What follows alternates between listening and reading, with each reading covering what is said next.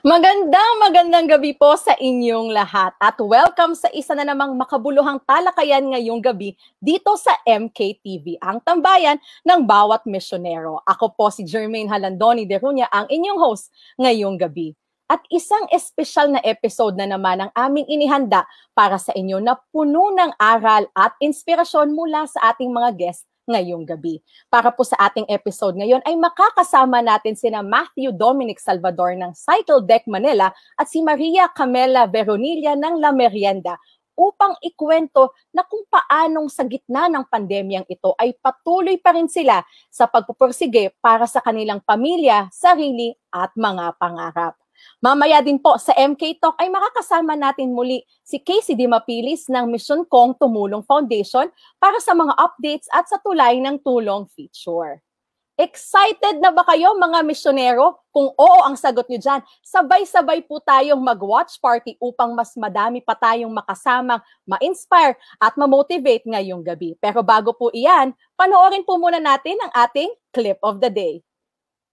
Po, so ngayon po magbebenta po ako ng isang item po. Wag niyo pong sasabihin po kay Papa po kasi po iisa na lang po ito po. Tapos po, pamain po para paunahan po makabili po neto. 100 pesos lang po. Ayan po. Pakiano na lang po. Meron pong onting butas po. Ayan po. Pakitahi na lang po kasi po nabutas po ng todo po. Kaya pamain na po. Paunahan po. 100 pesos lang po isa nito po. Iisa na lang po ito pong item po. Kaya hindi niya manalaman na ibinenta ko yung kanyang bra. Nabutas. Sige po. Ang napanood niyo pong video ay ang napaka-cute na bata na si Athena Cantos kung saan po binibenta niya ang butas na brief ng kanyang ama para daw po sa kanyang field trip. Ito po ay isang parody o katatawanan na video kung saan ginagaya niya po yung mga online selling na patok ngayong panahon ng pandemya. Kaya nga po may mga pagbanggit pa siya nung mine na lagi nating nakikita tuwing may mga binibili tayo online. Ito po yung nagpapakita na talagang nagpupursige po ang ating mga kapwa Pilipino na magtrabaho at makakuha ng kita para po ngayong pandemya ay masuportahan pa rin nila ang kanilang pamilya. At ito na rin po ay paraan para hindi po sila mawalan ng pag-asa sa panahon ngayong pandemya po ngayong 2020. Okay po, ngayon po ay mukhang ready na tayo para sa ating Usapang Misyonero.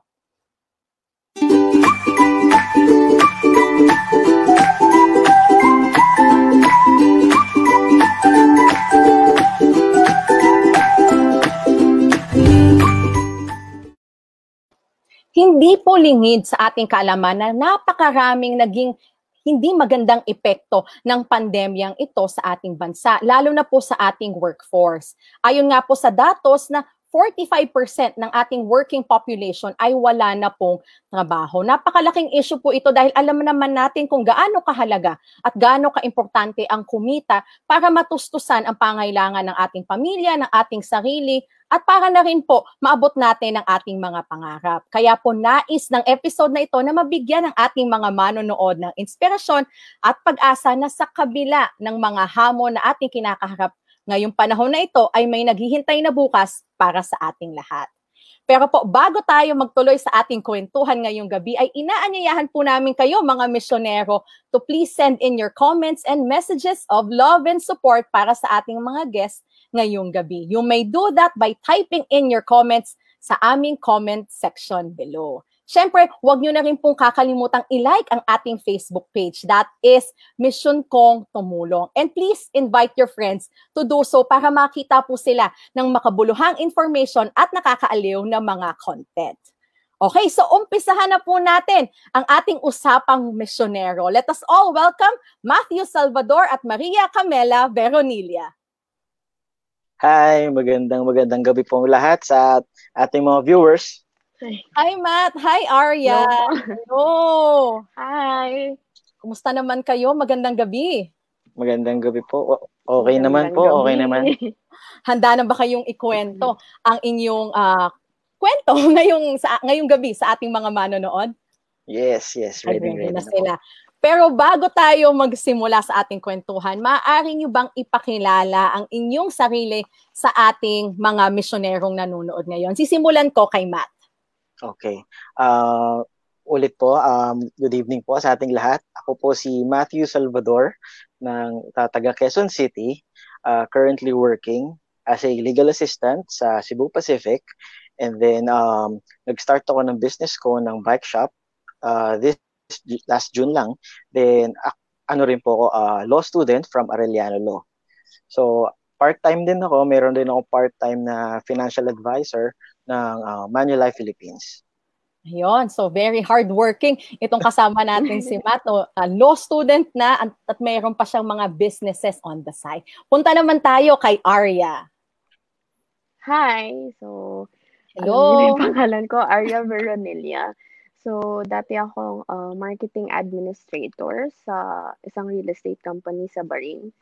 So, ako yung may-ari ng La Merienda ngayon. So, parang mostly breads. Ayun. So, thank you. Arya, nasa Bahrain ka ngayon, no? Para sa kaalaman ng ating mga viewers.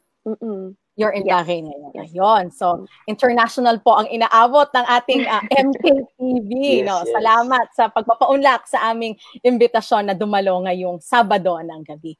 Okay, simulan na natin yung ating kwentuhan. So, gusto ko munang malaman, kumusta ba yung buhay nyo bago nagkaroon ng pandemyang ito? Simulan natin kay Matt. Bago na nangyari lahat nitong pandemya na to, sobrang simple lang na tipong papasok ka sa umaga, gigising ka na maaga para sa work. Kasi babiyahe pa ako from Cubao, then papunta ng Pasay. So, routinary yun. Then, meron namang times na nang enrolled na ako sa law school, sa gabi ang classes ko. So, hindi naman siya actually everyday, but yung mga classes ko sa gabi siya. So, after work, so takbo agad ako sa Arellano Law para attendan yung aking mga classes. Yun, siyempre, mahirap din ang pagiging working student. Alam naman, maraming nakakaalam na doble kayod talaga ang nangyayari sa mga katulad ko. So, so far yun, sobrang simple lang naman kung ano yung ginagawa ko dati pa, which is kaya naman pa din. So, okay naman yung kung ano po yung dati ko bago tong pandemya na ito. So it seems that you were very busy, no? Balancing work, life, studies, and syempre, you have your social life in between, no? Gusto ko malaman yung sitwasyon ni Arya prior to this pandemic. Ako puro kasi work lang, tsaka bahay. And then, going out with friends, sobrang carefree, shopping, kahit saan, parang hindi ako marunong mag-save before. So, sobrang iba talaga nung nagka-pandemic. Ayun. So, ang magandang sinabi ni Arya na yung carefree. Oo. Work, bahay. And yet, you were still very carefree. You can do whatever you want. No? So, I think malaking adjustment para sa iyo yon. So, itong pandemic na to, most probably, napakalaking changes yung nangyari sa inyo. Paano ba naka-apekto itong COVID-19 pandemic sa inyong working condition and how it changed your life financially at yung mga income nyo? Simulan natin ulit kay Matt. Ayun, so actually itong nangyayari sa atin yun, which is nakakatakot talaga kasi hindi mo alam kung sino yung kalaban or kung sino yung infected na pwede mo ring makuha na without knowing. So nagkakaroon ka ng anxiety on the side na may mga bagay-bagay na syempre dahil anxious ka, hindi ka nade-defocus ka, ganyan. Hindi mo nagagawa ng tama yung mga dapat mong gawin. Pero nung sinimulan ko yung kung ano yung nangyari sa akin, parang mas nakita ko kung ano yung dapat pahalagahan. Unang-una, syempre, dahil may pandemic, walang assurance syempre sa economy natin na di natin alam kung anong pwede mangyari. So, as a individual, I choose to save na lang ng kung ano yung meron ako. Tapos live within my means na lang muna kasi syempre hindi natin masasabi kung ano yung pwedeng mangyari pa sa mga susunod na buwan kung mawawala na ba tong pandemya na ito. Tapos syempre discipline na in a way na dapat ma-accomplish mo yung ganitong bagay kasi ma-realize mo dahil sa sakit na to kahalagahan ng buhay na parang dapat everything na ginagawa mo is mahalaga sa'yo. So, dapat mong pag-igihan, dapat mong pagsikapan para yung goal mo dun sa gusto mong mangyari, maaabot mo. So, Matt, kakagdagang katanungan, kasi you said that you were working as a legal assistant, right? For an airline. So, paano yung setup nyo ngayon? You work from home or you work sometimes going to the office? Paano yung sistema nyo doon? Nung nag-lockdown nung March, na kami, work from home na talaga kami. Hindi na kami pinapasok on-site. So, yun, every day, 5 days a week ang pasok ko. Pero dito lang naman sa bahay. Yun, okay. So, thank you. Maganda yung sinabi ni Matt na mahirap nga ngayon kasi hindi natin alam kung sino yung kalaban natin. It changed a lot yung perspektiba niya sa buhay. So, punta naman tayo kay Arya. Arya, kumusta yung working condition mo dyan ngayon sa Bahrain? Kasi nabanggit mo that you used to work for a job, may job ka talaga. So what happened? Maaari bang ikwento mo sa amin yon? I had to resign kasi that's a work environment. Pero sumabay na rin yung COVID. Kasi dito sa Bahrain, wala silang lockdown. So parang kailangan, ikaw na lang talaga mag-aalaga sa sarili mo. So ayokong i-risk yung family ko sa COVID. Lalo na marketing administrator ako. And yung office kasi namin is mostly all clients. So, hindi mo rin alam if meron na silang COVID or nagka-COVID sila. Syempre, and also disinfection. So, I decided to resign during this time. Pero sobrang hirap kasi yun nga, financial and marami talagang binabayaran. Lalo na kapag OFW ka, so yung monthly mo, yung renta mo, yung let's say kotse mo na may binabayaran ako, so kailangan ko talagang kumita kahit very light lang. Very unique yung situation mo, no, Arya, no? Kasi you are in Bahrain and nabanggit mo nga na walang lockdown talaga dyan. Wala. As in, wala.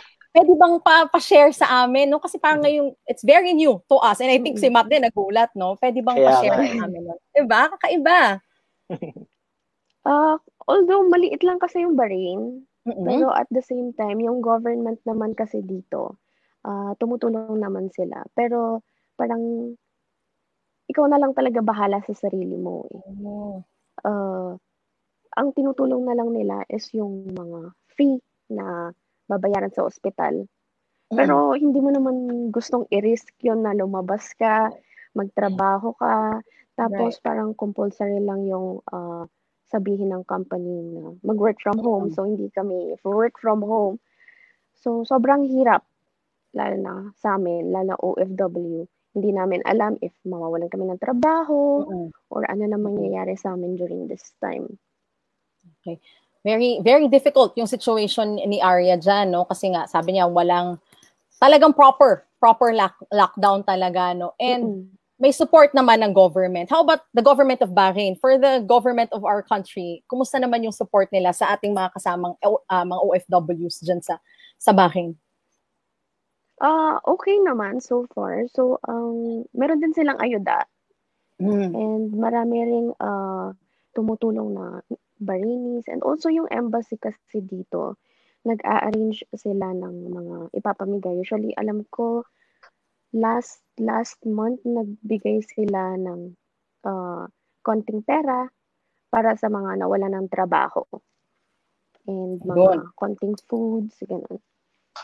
Ayun, so may tulong naman po pala na natatanggap ang ating mga kapatid dyan na OFW, mga Pilipino mula sa ating gobyerno. So, bago tayo magtuloy-tuloy sa ating kwentuhan, magbasa muna tayo ng ating comments sa ating mga manonood ngayong gabi. Okay. Mula kay Patrick Gamboa. Hi, Patrick. Hello po, Sir Matt Salvador. Ayan. Hi, Patrick. Hi. Yung mga fans Klase ko ko si siya Matt. nung college.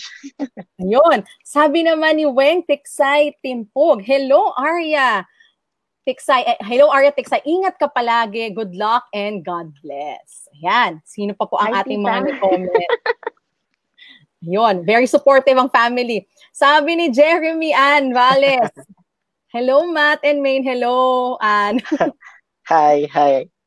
Ay, matawag natin. Mula kay Julian Ricardo Ramilo. More power, Sir Matt Salvador at sa ating host si Jermaine Halandoni de Ronia. Salamat, Gi. Salamat Thank sa you, panonood. Yeah. Sabi naman ni Marky David, stay safe po kayo dyan, Miss Arya. Hey. Thank you po. Ayan, sabi din ni Marky, magandang gabi po, Sir Matt. Ang dami nating fans. Maganda yan.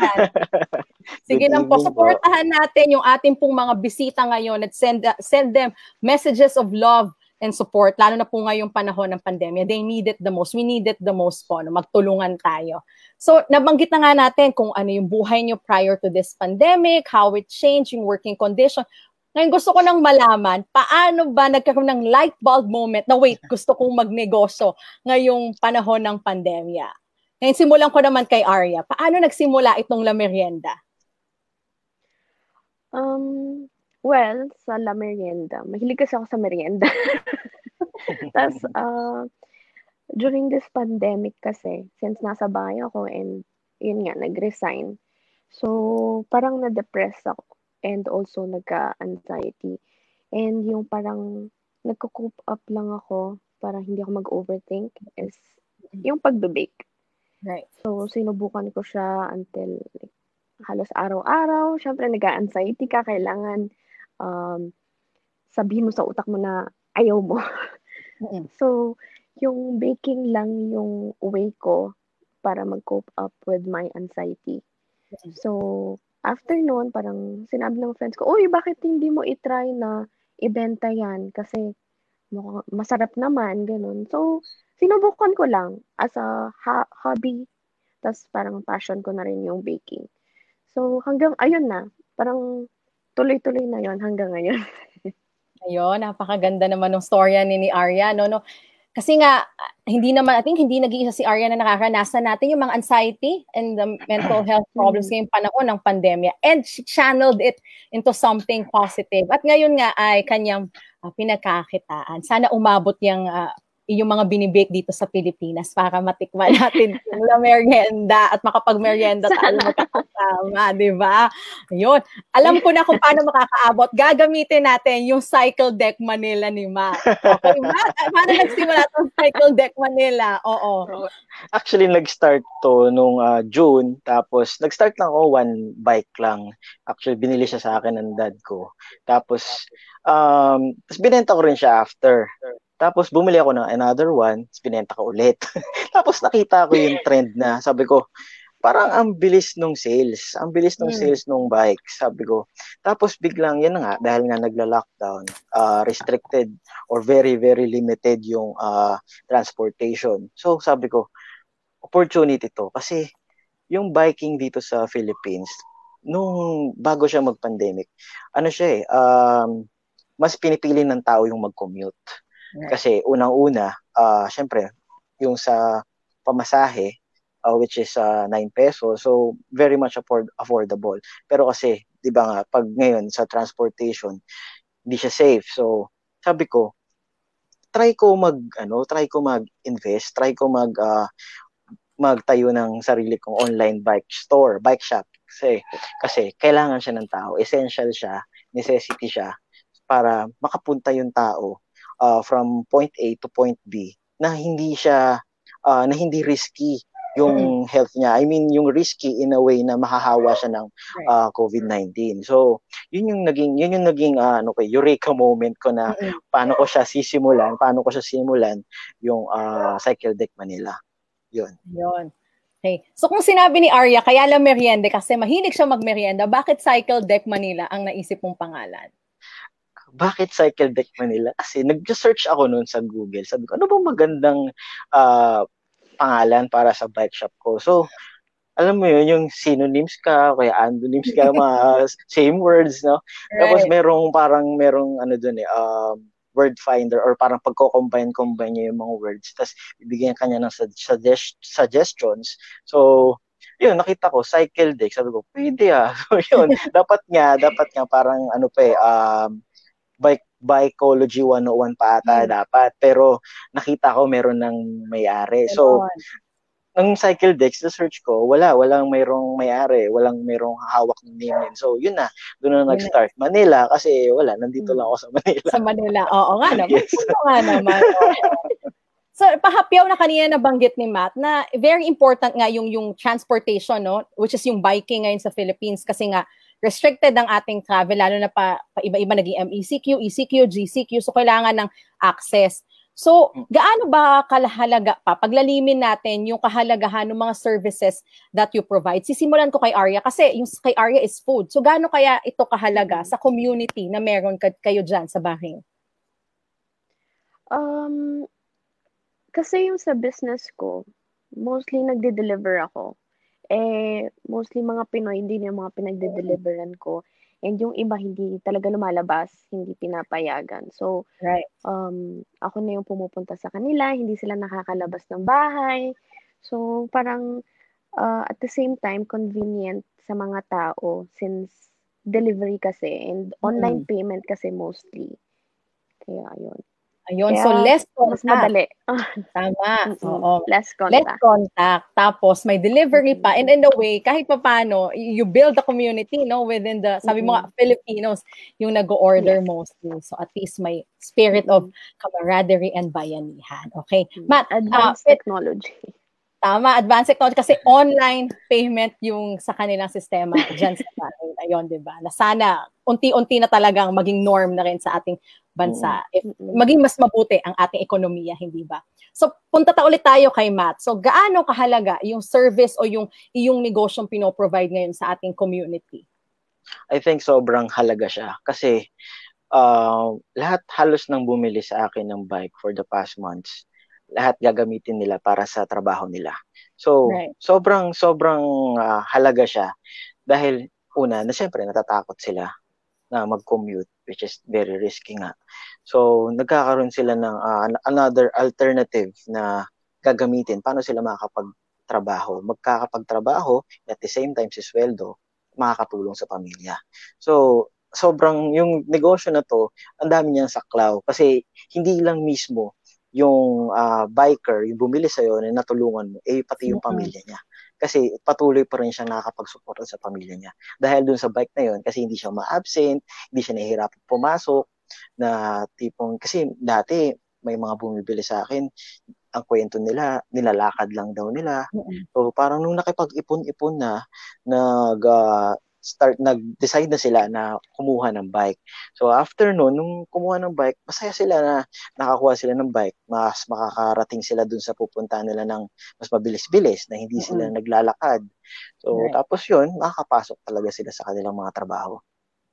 And kagaya nung mga 'di ba, less contact siya kasi syempre ikaw lang naman yung nagbabike, 'di ba? So kanina nabanggit niyo na important nga na magkaroon ng yung trabahong ito, yung inyong negosyo ngayong panahon ng pandemya. Pero I think you were fortunate enough din na magkaroon ng backup, parang pampasimula sa inyong negosyo, no? So on that note, gaano ba kahalaga or kaimportante na magkaroon ng backup source of income, lalo na ngayong panahon ng pandemya?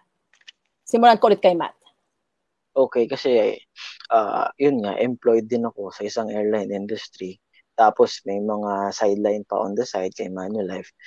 Sobrang halaga niya kasi at least meron kang fallback. I mean, meron sumusuporta sa'yo kasi yung kung ano man yung nakukuha mo every 15th or the 30th of the month, nire-reinvest mo lang din papunta dun sa negosyo mo, which is lumalaki yung nagiging capital mo, dumadami yung pwede mong maging produkto kasi meron kang hawak.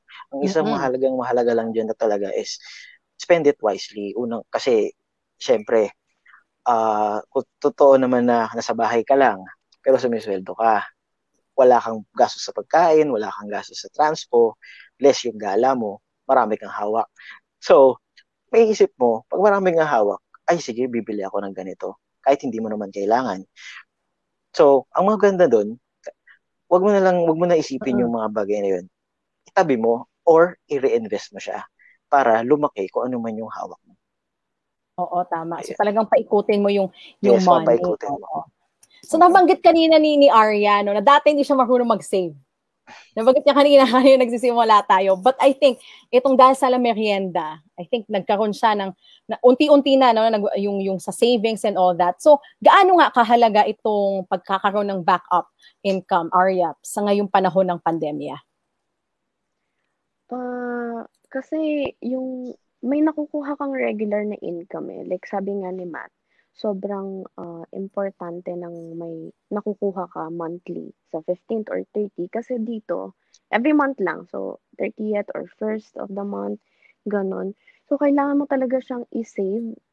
Ako kasi before, yun nga, carefree ako. So, shopping dito, shopping doon, kung saan-saan. Kaya nung nagkaroon ng pandemic, sobrang naapektuhan ako.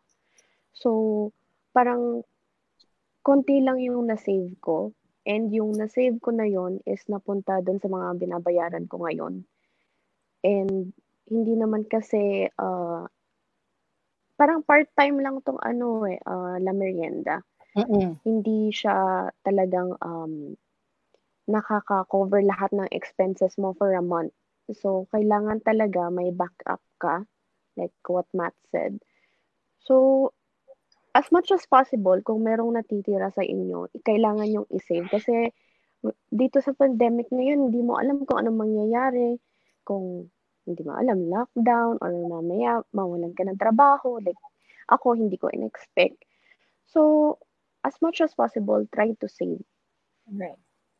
Ayun, very important no yung saving at saka sana may backup tayo for those who are very fortunate enough no, kagaya ko din, may day job ako, si Matt may day job, na meron tayong backup source of income. Pero kung yun nga wala tayo, at least yung negosyo na nagagawa natin ngayong pandemya or kung meron tayong negosyo is to the importance of having savings. Para sabi nga ni Arya, hindi natin sure what will happen ngayong panahon ng pandemya natin. Ayun. So, ayun na, ang daming changes na nangyari sa buhay natin, no? Pwede bang tulungan nyo kami to go through doon sa inyong mga personal changes na naranasan nung sinimulan yung i-establish yung business nyo mula sa inyong professional life and yung sa inyong personal life? Simulan ko ulit kay Arya. Ako kasi, parang lahat ng ginagawa ko for La Merienda, na-apply ko siya dun sa previous job ko kasi marketing ako. So, parang mas natutunan ko na i-handle yung parang time management. Kasi before, mostly marketing, binibigay na lang sa'yo lahat eh. So, susundin mo na lang. Pero, etong La Merienda, ikaw talaga yung kailangan gumawa lahat from marketing, lahat ng packaging, or magbe-bake, walang tumutulong sa'yo. So, it also helps me to become a better person, and also nakakatulong talaga siya for me to cope up during this pandemic. So, hobby ko siya, pero at the same time, yun nga, kumikita ako ng konti. Parang ganun. So, tulong naman siya sa akin so far. Ayun, so it's a hobby. And kanina banggit nga actually Arya na it's her passion, no? And yung hobby and passion niya ay, helping her to cope with the situation and may income pa siyang kasama doon, di ba? I mean, maganda yung nangyari. And it also ties up, no? Yung kanyang work, which is a marketing, ay na-apply niya. Maganda yung nag-work nangyari. din before ako sa restaurant. So, parang lahat. Oo, marketing diba? and pwedeng gawin, gano'n. Sabi nga nila, 'di ba, you can only connect the dots by looking backward. So, kung titignan mo, naglinya lahat para nalunsad mo or na-launch mo yung business mo na La Merienda. Okay. Punta naman tayo kay Matt. So, ano yung mga changes na naranasan mo ngayon, both professional and personal? So, sa professional, tingin ko, kasi I'm juggling too many obligations at a time. So, tingin ko mas hasa ko yung skill ko pagdating sa multitasking at tsaka yung discipline na kung paano mo, yun nga, sa time management. Kasi sobrang halaga nun na, totoo yung sinasabi nila na every second counts talaga kasi every time na mag-waste ka ng oras mo, nasasayang yung araw. So, tingin ko, professional-wise, doon ko siya nakikita do sa multitasking skill at saka sa discipline. Pagdating naman siguro po sa personal, I think yung pagiging matulungin mo, yung pagiging magkakaroon ka ng purpose on how to help others in a way na binibigay mo yung serbisyo mo sa kanila, yung business mo sa kanila. So, nakakataba ng puso na maraming sumusuporta, maraming tumatangkilik sa kung ano man yung pinagkakabalahan ng negosyo namin ngayon. Tapos parang nakakatuwa sa pakiramdam na gusto mo pang ituloy na tumulong gamit ng negosyo mo. Napakaganda naman ang sinabi ni Matt. No, it's not just about helping yourself, but also helping the community. And I'm sure, no, sa negosyong meron ngayon si Arya at si Matt, nakabuo na sila ng community na, in a way, magtutulong-tulungan na rin to go through ngayong panahon ng pandemya. Yun. So bago tayo magtuloy-tuloy pa sa ating kwentuhan, magbasa ulit tayo ng ating mga comments mula sa inyong mga fans. Ayan. Tingnan natin kung sino po ang mga nais magpabate o magpa-shoutout sa ating mga guests ngayon. Sabi ulit ni Anne, galing naman, very inspiring. Heart and 100 emoji. Ayan. Next po, okay, ang aking ina, hello. Mula sa aking mother, madiskarte talaga ang mga Pinoy kahit sa ang dako ng mundo. Ayan, di ba? Kahit nasa ibang bansa, talagang porsigido tayo to fulfill our dreams and to support and provide for our family. Okay, next po. Sino pa yan? Mula naman kay Anton Miguel Maglaki. Magkano po puhunan nyo no nagpasimula kayo? Napakagandang tanong. Let's spark that no after reading all the questions. Next question. Ayun, sige. Simulan natin doon sa tanong ni Anton. Magkano yung inyong naging kapital? Simulan natin kay Arya. Ako, sobrang konti lang. Kasi dahil nawalan ako ng trabaho. So, estimated is sa lahat-lahat na, from packaging, tapos yung branding, yung mga ingredients. So, nagsimula ako sa 2,000, 3,000, ganun. So, sinimulan ko siya with my friends. So, hanggang lumipat yun. Sinabi, uy, ito, try mo, La Merienda, ganyan. Si Arya yung may-ari, ganun. Kaya, konti lang yung puhunan ko kasi nawalan nga ako ng trabaho. So, sinubukan ko talagang i-budget yun sa 2,000 or 3,000 sa simula. Mm-hmm. Sobrang hirap, pero at least ngayon, okay naman. Oo. Tsaka yung ang ganda nung pagka-market, no? Mula muna sa kaibigan, tas hanggang kumalat. It only goes to show na supportive ang friends mo, Arya, no? Kasi kumalat yung La Merienda, di ba? Lalo siyang sumikat. Social media. Social media. Oo, ayun, di ba? So, mamaya, magpa-promote kayo ng inyong mga products para lalo pang dumami ang inyong mga supporters. Matt, magkano naman yung puhunan mo dito sa Cycle Deck Manila? May hihi pa pala si Anton. Oh. Siya, actually, parang tulungan kami ng girlfriend ko, si Anne. So, kami, sa puhunan, lagi yung 50-50. So, ang naging starting capital namin is, I think, doon sa 10 bikes na simulan ko, bukod pa kasi doon ko lang na-realize nung nagbenta ako ng 2 sunod So, nag-start kami siguro nasa 40,000 pesos yung nakuha yung sinimulan namin. So, nag-start kami doon, 10 bikes lang. Tapos, yung selling na ginawa namin is actually online lang lahat. Meron din, syempre, may referral din ng friends. Pero mostly, yung naging customers namin is hindi naman namin talaga kilala. Talagang nakita lang yung kung saan ako nagpo-post sa mga bike groups. So, doon lang nag-start. Siguro yun mga 30 to 40,000, mga ganun. Yun. So, medyo substantial yung amount nung kay Matt, no? Pero good thing, may katuwang din siya dyan. Yes. Kaya thank you, and thank you sa'yo. Okay, may mga ilan pa po tayong katanungan. Tignan po natin. Okay, mula kay Kev. Kay Mr. Kev Ortilio, mahalaga po ba ang supportive family and friends? Simulan ulit natin kay Arya. Sobra. As in, sobrang mahalaga. Kasi sila lang yung parang unang susuporta sa'yo na ipupush ka nila. And really, I'm really thankful na yung mga friends ko and also my family, sinusuportahan nila ako sa lahat. Lalo na kay mama, ayan, yung packagings ko. Kapag na-short ako, lalo na yun yan, nag-start ako with 2,000, 3,000. So, siya yung unang nagpahiram sa akin nung pera to start my business.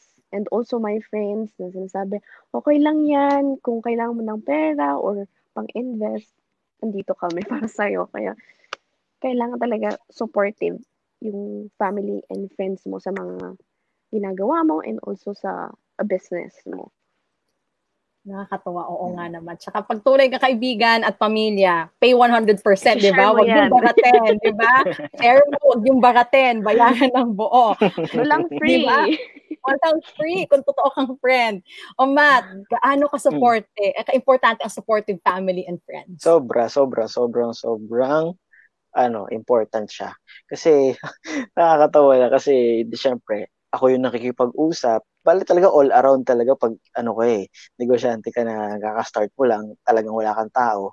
Ang magiging kasama mo sa negosyo mo yung pamilya mo. Tatay, si Papa, minsan siya yung driver. Siya rin yung nagbubuhat.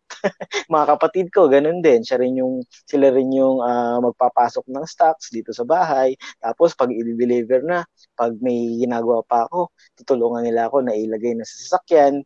So, alam mo yun, sobrang ang ganda ng support system lalo na pagdating sa family na ganitong business kasi mararamdaman mo na parang gusto din nila yung ginagawa nila at the same time na sinusuportahan ka nila. Kaya ikaw sa sarili mo, sige, tuloy-tuloy ko lang to. Kasi meron akong pamilya na sumusuporta sa akin. Ganon din naman sa mga kaibigan na nagre-refer. Sobrang halaga noon kasi doon kumakalat yung yung service mo, yung business mo kasi kumbaga free ads yun. Hindi mo sila kailangang bayaran or what, kwentong chismis lang, di ba? Makwento ko lang sa kaibigan mo na nakakatulong kasi pwede kayong ipasa niya ng ipasa sa iba. That's right, no, oo. So, ginawa ni Matt actually na manpower yung kanyang pamilya. Yes, totoo yun. Diba? At libre. Diba? Talagang importante yung support system na meron tayo. May ilan pa po tayong mga tanong. Mula naman kay Marky David, paano po kayo nag-work-life balance? And ano po ang pwede nyong isuggest for effective time management? Simulan ko ulit kay Arya. When it comes to work and life, kailangan talaga marunong ka talaga mag-balance niyan eh. Kasi kapag napaghalo mo yan both, parang nawawala ka sa focus mo. So kapag work, mag-assign ka ng time for work lang. And then for other things like mga hobby mo or may gusto kang puntahan or watch movies, ganun. Dapat kahit konti lang may time ka. Kasi yun nga, before then, hindi ako marunong sa work and life balance. Parang after work, tutuloy mo pa rin yung work mo kahit sa bahay, ganyan. So, dapat kapag work lang, wala kang hinahalo na iba. And kapag may gusto kang gawin na iba, for another time na yun. Yun. So, very specific. Sabi nga ni Arya, kailangan pag trabaho, pag iba. Huwag nating paghaluin. Matt, ganun din ba yung strategy mo? Yes, ganun din. Actually, galing to sa isang famous vlogger. YouTube vlogger siya. Okay lang naman banggitin, no? Sige lang, oo. If it provides inspiration, di ba? Siya, isa siyang sneakerhead tsaka tech person, si Carlo Ople. Sa kanya ko narinig tong 7-to-1 principle. So, ibig sabihin ng 7-to-1 principle, yung 7 p.m. to 1 a.m., dun ka nagiging creative. Dun mo ginagawa yung bagay na gusto mong gawin aside from work. Kasi yung time na before 7 p.m., yun yung for work na nagtatrabaho ka. Start ka ng 8 a.m., tapos matatapos ka ng 6, 6:30, yun. So, pahinga ka saglit, tapos tuloy mo na kung ano yung pinakamamahal mong gawin ng 7 to 1 a.m. So, yun, dun ko nakita yung kahalagaan ng time management dun sa 7 to 1 principle na yun. Ngayon ko lang din narinig yan. Thank you for sharing that with us. No? Ma-search po natin yung sinasabi nito. Makatulong sa ating mga misyonerong nanonood ngayon na nagsa-struggle sa work-life balance. Okay, may tanong po ulit tayo mula naman kay Anton Miguel Maglaki. Ano pong masasuggest nyo sa mga gustong mag-business pero natatakot na hindi maging successful ito? Okay, simulan ulit natin kay Arya. Kapag nag-start ka kasi ng business, kailangan all in. Hindi pwedeng, baka hindi maging successful. Before kasi, yung passion ko for baking, ever since I was in high school or nag-start ako, gusto ko na mag-open talaga ng business for like snacks din. So, dahil sa friends ko and also sinabi nila sa akin na kailangan mo talagang subukan, kailangan all in ka. Kasi walang mangyayari sa'yo kapag andun ka lang sa comfort zone mo, na iisipin mo, what if hindi ako maging successful? Kailangan isipin mo magiging successful ka. Kasi kapag confident ka sa mga binibenta mo or ginagawa mo, it will follow. Kaya dapat, talaga, confident ka. And wag mong isipin yung sinasabi ng ibang tao or mga bagay na sa tingin mo makakasira sa'yo. Kasi kailangan talaga kapag nag-start ka ng business, gusto mo yung ginagawa mo, tsaka masaya ka. So once na okay na yun, lahat na magiging okay in the end eh. So hindi mo kailangan isipin lahat. So dapat happy ka lang sa ginagawa mo. Ang ganda ng sinabi ni Arya na dapat yung kaligayahan mo kasi everything will follow. It's your passion. Nabanggit kanina ni Arya na passion niya yung baking. And then, yun nga, dapat 100%, di ba? Don't do things sa kalahati lang. Ayun. Matt, kanina umiiling-iling ka din. Mukhang in agreement ka dun sa sinasabi niya. Totoo naman. Yes, totoo naman lahat ng sinabi niya. Kasi, lang siya kailangan talaga buo loob. Kasi risk yan. Risk yung papasukin mo pagdating sa business. It's either talo ka or panalo ka. Ganun lang naman yun. Tsaka tamang mindset. Kasi once na mindset mo, yung focus mo is maging successful. Sabi nga ni Arian, everything will follow na. Yun. So, sa tao, tamang mindset lang. Tsaka, wag kang matakot kasi kahit na kunyari, hindi ka nakakabenta on that day, so, wag kang ma-down, wag ka agad ma-down kasi marami pang araw na susunod na malay mo yung magiging benta mo triple pa doon sa inaasahan mo lang na pwede mo kitain. So, ganun talaga, may ups and downs pero dapat wag kang ma-down kasi tuloy-tuloy ka lang dapat. Ayun, tuloy-tuloy, wag ma-down, di ba?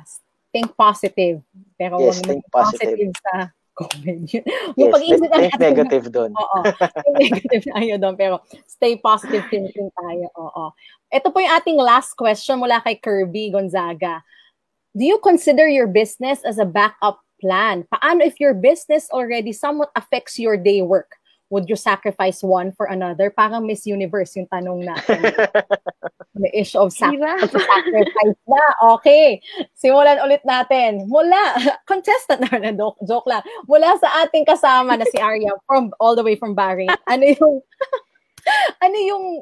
yung isa-sacrifice? Would you sacrifice it? Or ano ang magiging sagot mo dito? Ano magiging plano mo? It really depends eh. Sobrang actually hirap ng tanong. Kasi yun nga, parang yung business mo tapos yung regular mo na work, parang ang hirap talagang pagsamahin. So, siguro, for me, mas pipiliin ko muna yung regular work. Kasi may nakukuha ka dun eh. Unless ang gawin mo sa business mo is parang ipag-focusan mo, parang gano'n. So, dapat kasi at least may regular ka munang income. Kung meron ka namang regular income sa business mo ngayon, okay lang. Pero kapag hindi siya enough to support you in a month, or let's say in a 2 months, 3 months, ganon, kailangan talaga isipin mo muna yung regular work. Oo, yun. So, salamat from our contestant from Bahrain. Salamat, Arya, no? So, unahin nga daw yung at least stability, no? For Arya, unahin muna. Mahalaga yung meron tayong regular income, lalo ngayong panahon ng pandemya. Okay, mula naman sa ating contestant from Philippines, si Mr. Matt Salvador. Ano yung iyong masasabi dito sa tanong na ito ni Kirby?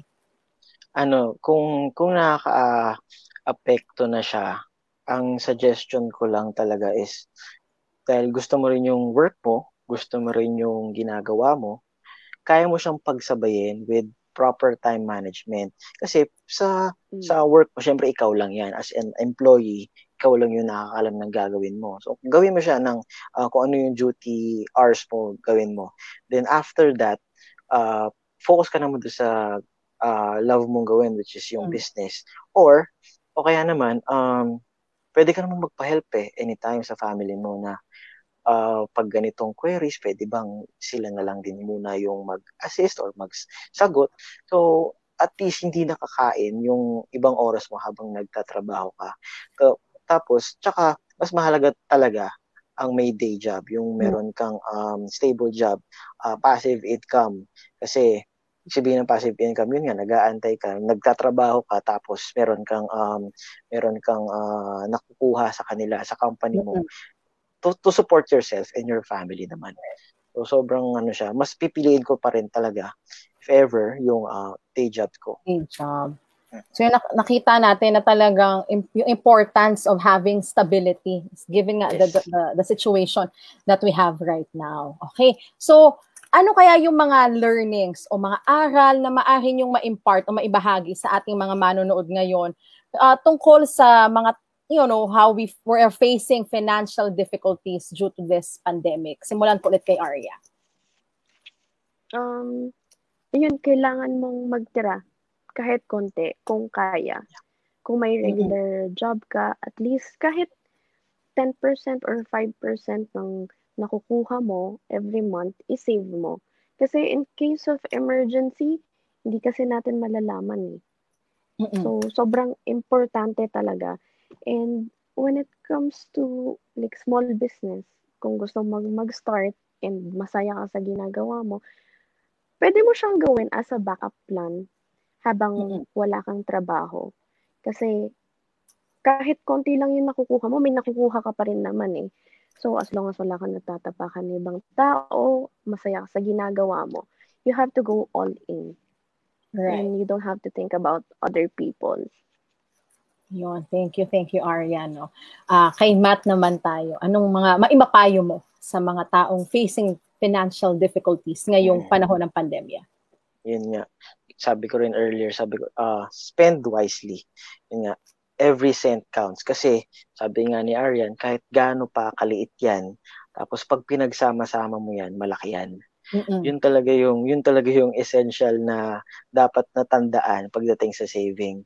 Kasi, naiintindihan naman ko din talaga na mahirap. Paano ka nga naman makapag-save kung sapat lang yung kinikita mo sa isang araw? So, nakalaan na yan sa mga iba't ibang bagay. Pero kung may pagkakataon na may matitira, tabi mo na.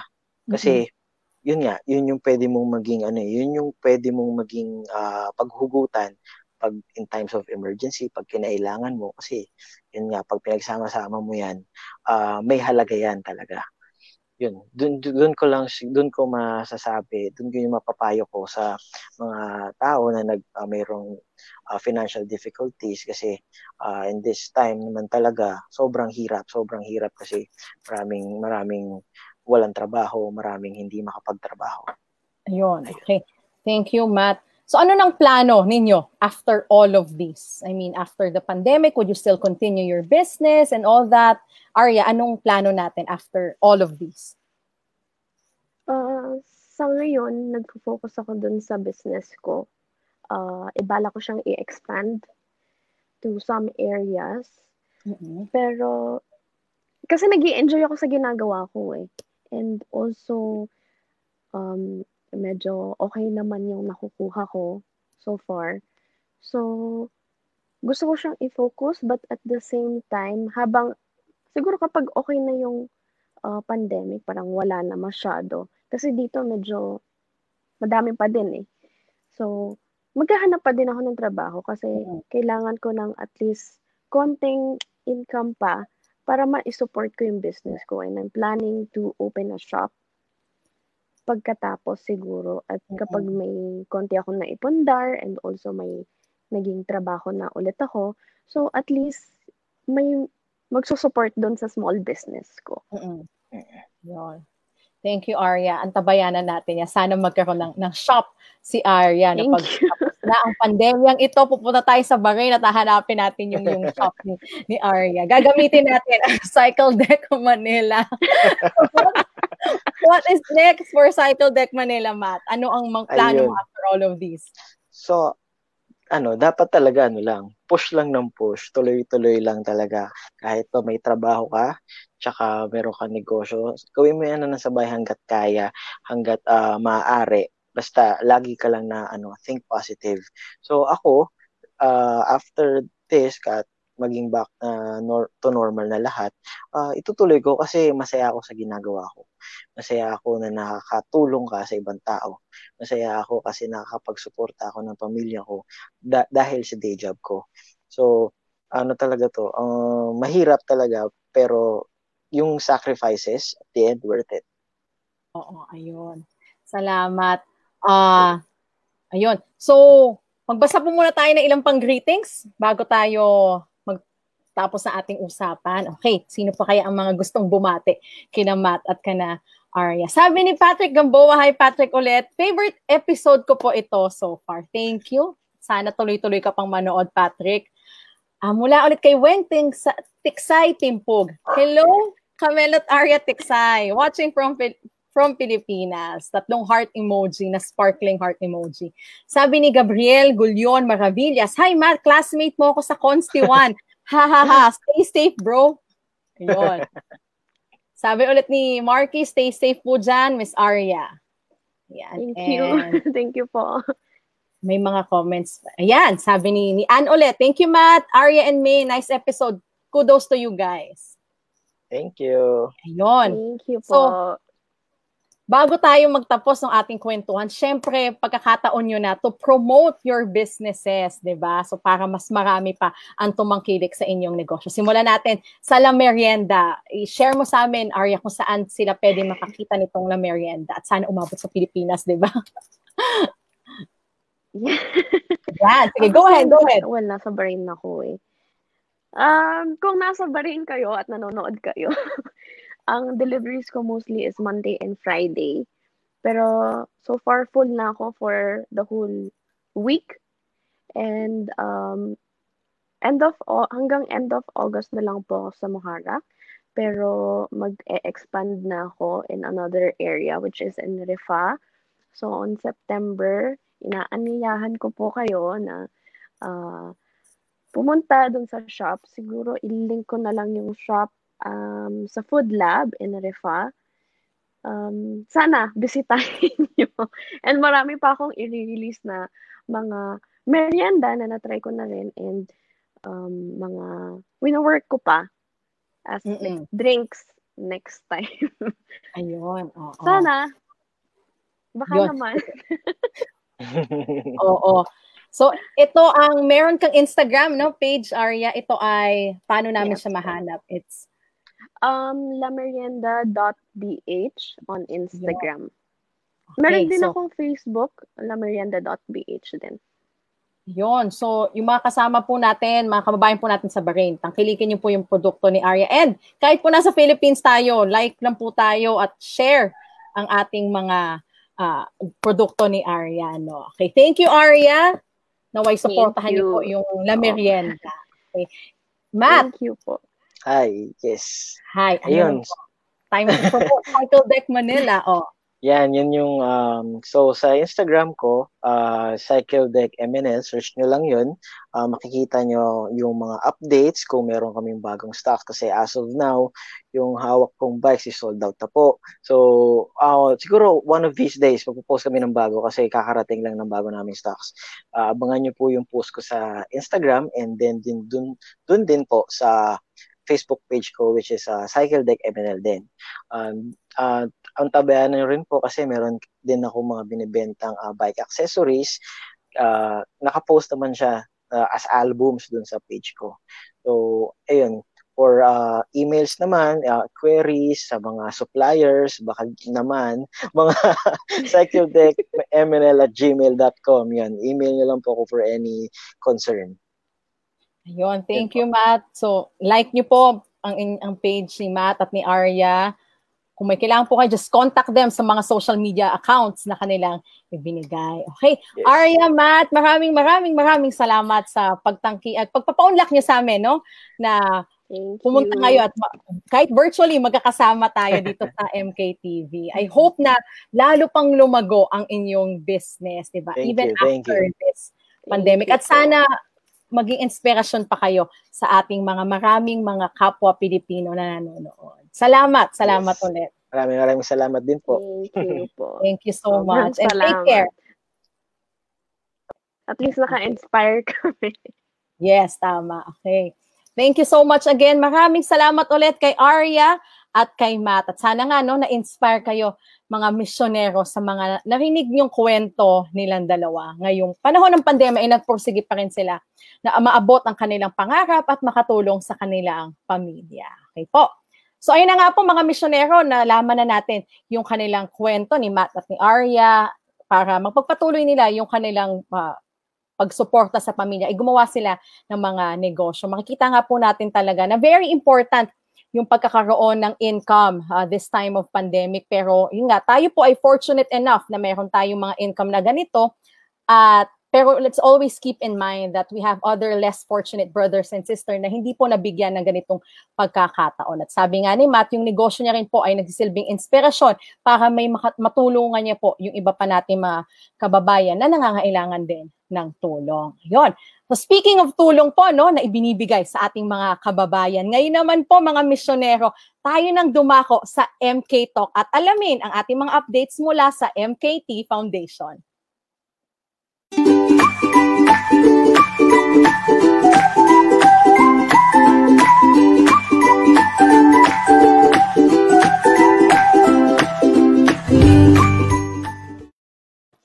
Ngayong gabi, makakasama muli natin si Casey Di Mapilis, ang Program Development Specialist ng Mission Kong Tumulong Foundation. Hi, Casey!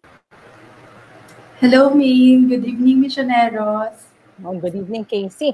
So ngayon, inaabangan namin itong updates nyo, no, mula sa Mission Kong Tumulong Foundation. Simulan na natin. Sino yung kailangan nating kababayan na mabigyan ng tulong ngayong Sabado ng gabi ito? Yes, Ming. Tuloy-tuloy pa din yung pagdating sa ating page ng mga message para dito sa ating Tulay ng Tulong program. Ngayong araw, magpapakilala tayo ng isa pang beneficiary.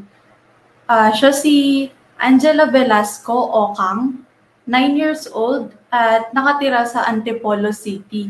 Ang kanyang pamilya ay humihingi ng tulong para sa kanyang chemotherapy.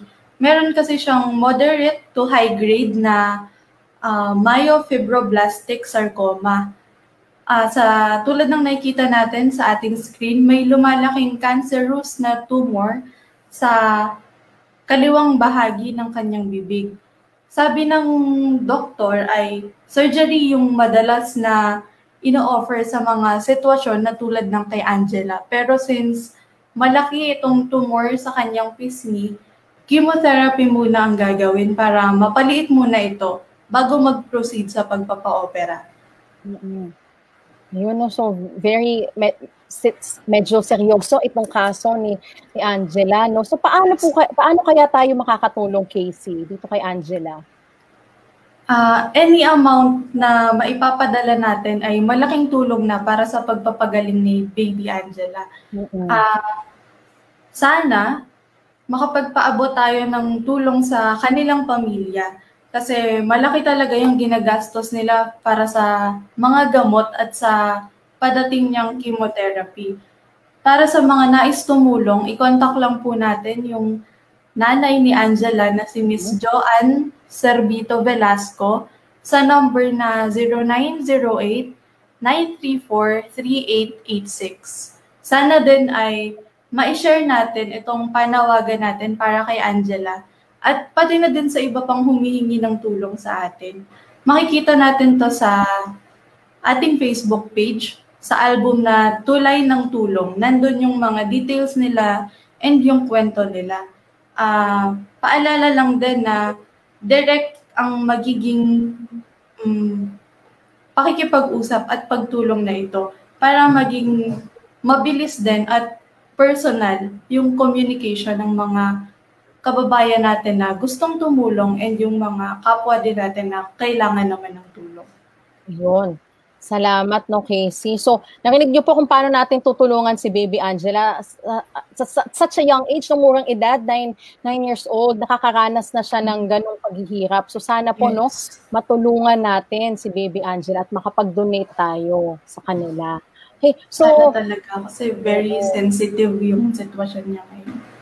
Ang bata niya pa. I mean, she has a lot to live for, di ba? Yun. So, Casey, may mga updates ba tayo sa Mission Kung Tumulong Foundation? May mga bago ba kayong nilulutong programa o proyekto ngayon? Yes, sa ngayon, patuloy nating pinag-aaralan kung ano yung mga ways, kung paano pa tayo makakatulong sa kabila at kaugnay na rin itong health and safety concerns na hinaharap natin sa ngayon. Pero, kahit wala pa tayo currently na nilalabas na bagong program or campaign, nananatili naman pong bukas yung ating mga donation channels na ipa-flash din natin sa screen ngayon. And makikita din naman natin sa page.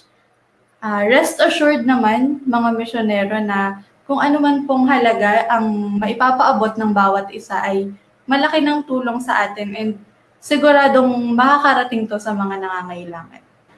Yun, salamat, Casey. Ito po, naka-flash po sa ating screen ngayon yung donation channels para po sa mga nais magbigay ng tulong sa ating mga kababayan na nangailangan po ng tulong. So meron po silang sa PNB at sa GCash. Ayun po. Okay. Casey, may mga nais ba tayong reminder sa ating mga misyonerong nanonood ngayon?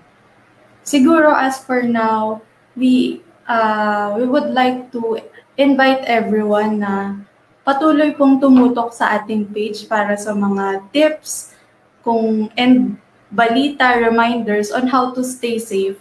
Yun yung pinaka-importante din nating gustong sabihin ngayon na stay healthy, stay safe, alagaan ang mga sarili, and be a channel din na makatulong sa iba pa.